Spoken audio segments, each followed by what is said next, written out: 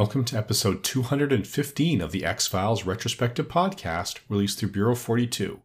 I'm your host, Blaine Dowler. This time around, we are looking at Season 9, Episode 12, Underneath. The original air date was March 31st, 2002. The average IMDb user score is 7.2 out of 10. And the action primarily takes place in New York State. We start with a pre-credits teaser, which is 13 years ago, back when Doggett was a member of the New York Police Department. And he and his partner come on the scene to catch Bob Fassel, apparently red-handed as the screwdriver killer. And then after the credits, we find out Fassel has just been released because DNA evidence found at the scene proves that he wasn't the killer. And Doggett's refusing to believe that.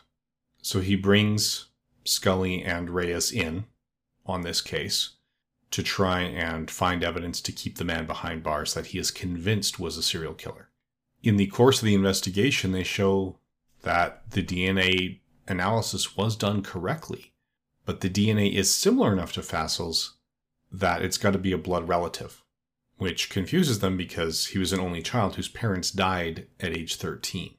So as they're still digging and trying to explain it, Fassel is released, but we see that there's a bearded man who appears near him and encourages him to kill the people. And the bearded man appears to be the one who is actually responsible for the killings.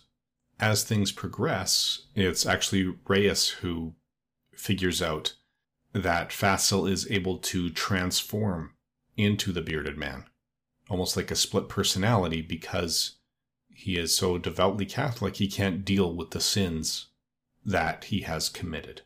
And even though Doggett eventually sees that with his own eyes, shooting the bearded man and then pulling Fassel's body out of the water, he still has a hard time accepting it and writes it off as delusions because he'd gone 48 hours without sleep, he'd been stressed. The kind of thing a person would probably actually do in this situation rather than accept the paranormal. So it is an entertaining episode which has little or no contribution to the larger narrative aside from doing more character work and filling in some of the background that we have on Doggett. Now, in terms of the cast and crew, this episode actually marks the 44th out of 46 episodes of The X-Files that are going to be written by John Shiban. So we are getting close to the end of his tenure as a writer. This also marks Shiban's directorial debut. So he will go on to direct a video, some Breaking Bad minisodes, and one episode of the Breaking Bad series, a few episodes of Better Call Saul. So his career is far from over, but because The X-Files was about to wrap for the first time, his contributions to The X-Files are almost done. Now, Bob Fassel is played by W. Earl Brown. He is best known for his work in Deadwood, There's Something About Mary, Preacher, and Black Mass. He has 129 credits to his name, some of which are still in post-production. Lisa Darr plays attorney Jana Fain, the attorney who represented Fassel the first time and got him out the second time. She is best known for her work in Popular, Gods and Monsters, Assisted Living, and This Is 40. She's got 89 acting credits to her name and is also still active today. Alan McCourt plays the bearded man, who doesn't have a lot of lines or on-screen roles due to the nature of that part. He's got 32 acting credits to his name, most recently 2012. He is best known for his work in Frailty, Hollywood Homicide, 13, and Rounders. Now, Robert Curtis Brown is one of the highly recognizable stars here. He plays the assistant DA. He's got 167 acting credits to his name, some of which are still in post-production. He is best known for his work in The Handmaid's Tale, Dear White People, Trading Places, and High School Musical 2, as far as the IMDb is concerned. He also played an assistant district attorney in Matlock. Paul Vincent O'Connor plays the prison warden who's sure that Bob Fassel is guilty of another murder, which was actually their first camera footage of the bearded man. He's got 32 acting credits to his name, most recently in 2017. He's best known for his work in Seabiscuit, Jag, Touch, and Law & Order LA. Now, Arthur J. Nascarella plays Doggett's old partner. He is best known for his work in The Sopranos, The Cooler, He Got Game, and Billions.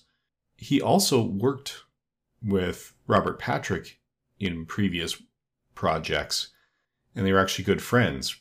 When they worked together in Copland, Robert Patrick copied his New York accent. And since he continued copying that New York accent for the X-Files, he actually helped to get Nascarella a job in the series.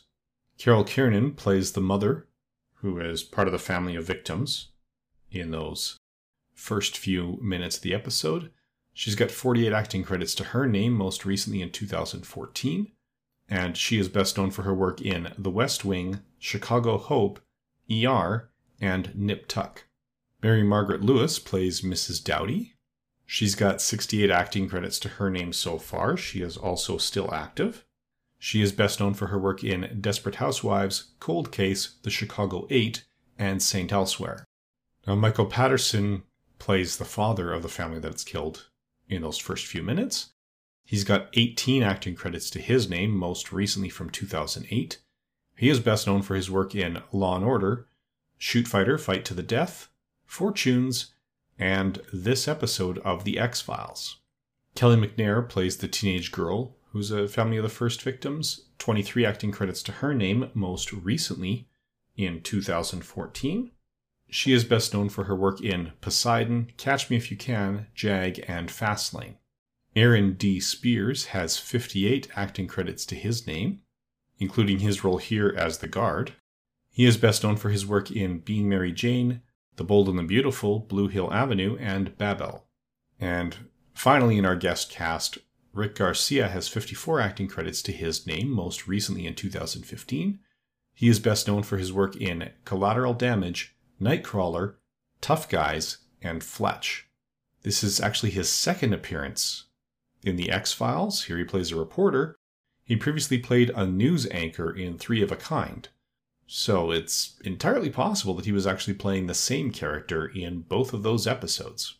So that's about all we have to say about Underneath. It is a nice piece of work with Doggett, showing that he is still going to be the skeptic for a while. Still don't seem to figure out what Reyes is all about, right down to not even really having her in the first half of the episode. So she discovers important clues, but we still, I don't think, really get a feel for her thought process aside from being open to extreme possibilities. So she's making some of those intuitive leaps that Mulder used to make. In any event, that's everything we have to say about Underneath. Join us again in 2 weeks' time when we discuss Improbable. Thank you for listening.